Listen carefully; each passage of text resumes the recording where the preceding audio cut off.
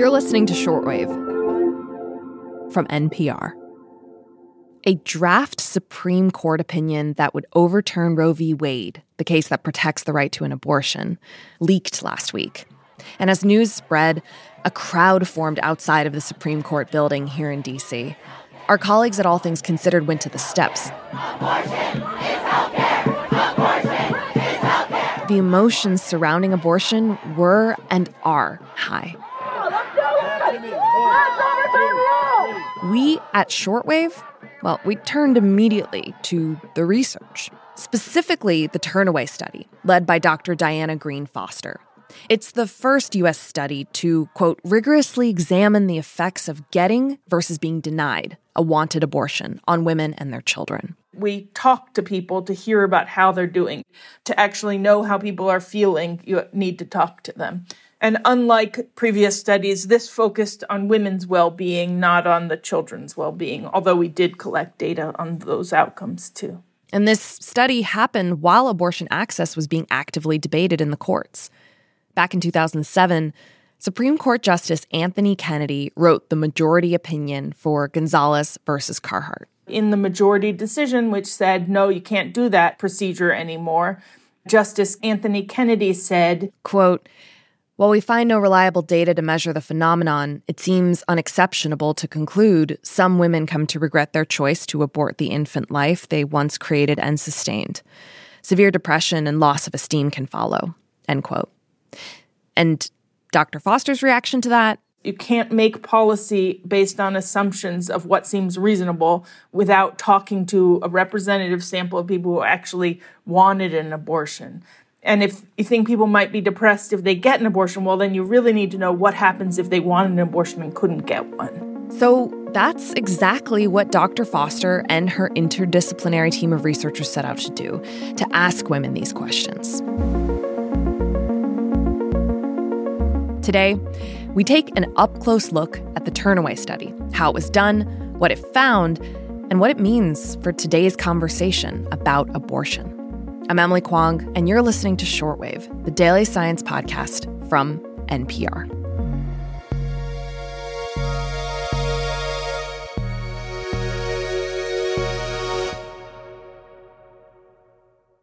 Dr. Diana Green Foster is a demographer by training. That's someone who, as she puts it, quote, is good at statistics and cares about people's outcomes. Demographers study birth, death, migration, and in looking at abortion, the Turnaway study was the first of its kind in the U.S. For over a decade, it tracked the lives of just under 1,000 women who all saw abortion care. Dr. Foster and her team recruited participants from 30 facilities in 21 states across the U.S. In 2007, when I started this study, I specified that the eligibility criteria was pregnant women. And so when I talk about the study, I use the word women. But I think the experiences of trans men and non-binary people might show even greater hardships in accessing care. The women who participated in the study fell into a few groups. Broadly, they got the abortion they sought because they were under the cutoff window for their state, or they were turned away and were denied an abortion. They closely resembled the population of people seeking abortions nationally. So 60% of the women were already mothers. About half were in their 20s, which is typical. About 3/4 were already below the federal poverty level at the time they were seeking an abortion. So to summarize, the typical study participant was just like the typical abortion seeker, already a mom, in her 20s, and living below the federal poverty line. And the only real difference is that they tended to be later in pregnancy because we recruited them right up near the gestational limit. And for the next 5 years, Diana and her team called up these study participants every 6 months.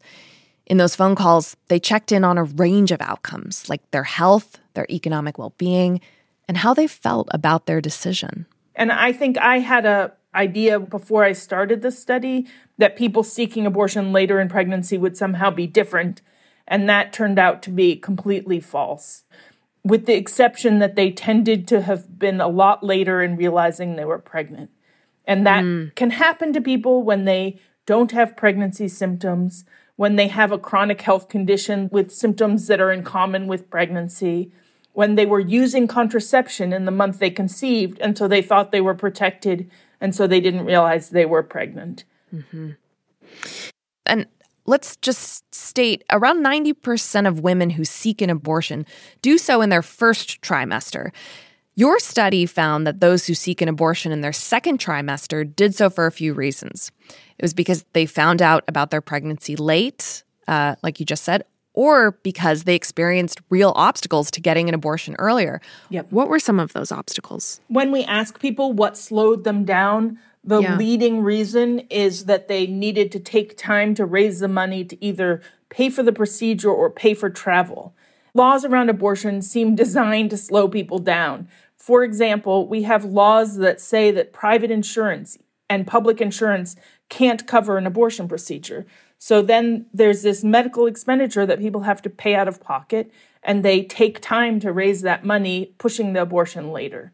We even have mandatory waiting periods, so those, like, by definition, slow people down. So we do not have a streamlined legal approach to having people get their abortions.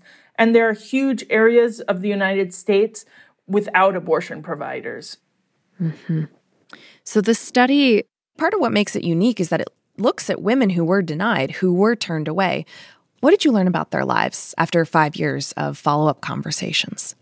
We see a couple areas where their lives dramatically diverge in outcomes. Yeah. The first is health. So consistent with the medical literature, carrying a pregnancy to term and delivering a child is much more physically risky than having an abortion, even a later abortion. We see much more severe physical health complications from birth, including, most tragically, 2 women who died after delivery. Mm-hmm. One died of an infection and one died of a very common pregnancy complication. Mm-hmm. The other area that we see big differences is in socioeconomic well-being.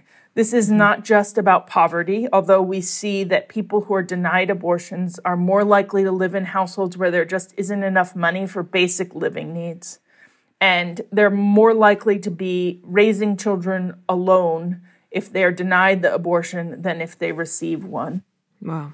They're equally likely to be in a relationship, whether they received or were denied an abortion. But those who receive the abortion report that their relationship is higher quality. So it's changing the fundamental aspects of people's lives. When somebody receives an abortion, they're more likely to be able to have a subsequent pregnancy under better circumstances. So we see better maternal bonding with that child and better economic circumstances. So more likely to live above the poverty level and with enough money for basic living needs. Mm-hmm. For those women who were able to get an abortion, who you followed in the Turnaway study, what did you and your fellow researchers find about them? We see better mental health initially for the people who receive an abortion compared to those who are denied it. Wow. And for both groups, improving mental health over time.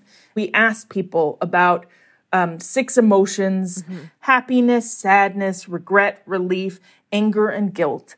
And we asked how often they were feeling these emotions over time. And then also how often they were thinking about the abortion over time. And what we learned is that positive emotions outweigh negative emotions, but a substantial number of people do have negative emotions about it. People can experience the emotion regret and still feel like they made the right decision about having an abortion. So I regret that I was in the position where I needed an abortion, but given that I was, I'm glad I had it.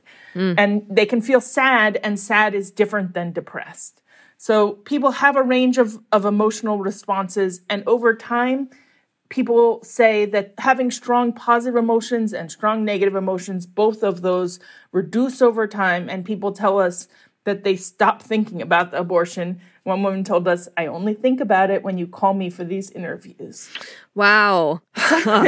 So this idea that somehow this event is somehow disrupting people's lives forever, that is not accurate for the vast majority of people. This is something that people say they needed to do, and they did it and moved on with their lives. Your group found that over 95% of the women who received an abortion and did an interview 5 years out said it had been the right choice for them. That's right. How do you react to that? It's what surprised you reassuring about that? people can make decisions for themselves. And I'm glad that people don't experience widespread regret about this, because it's clearly something you can't undo. But the other thing that gives me hope, besides from people feeling that they made the right decision, is that when we ask people their reasons for abortion, those concerns are exactly the outcomes that people experience when they're denied an abortion. So when we ask them, why did you want an abortion? They say, I can't afford to have a child right now. And we see that their economic outcomes are much more tenuous if they're denied an abortion. They say, I want to take care of the child I already have, and we see the outcomes for that child are worse if they're denied an abortion.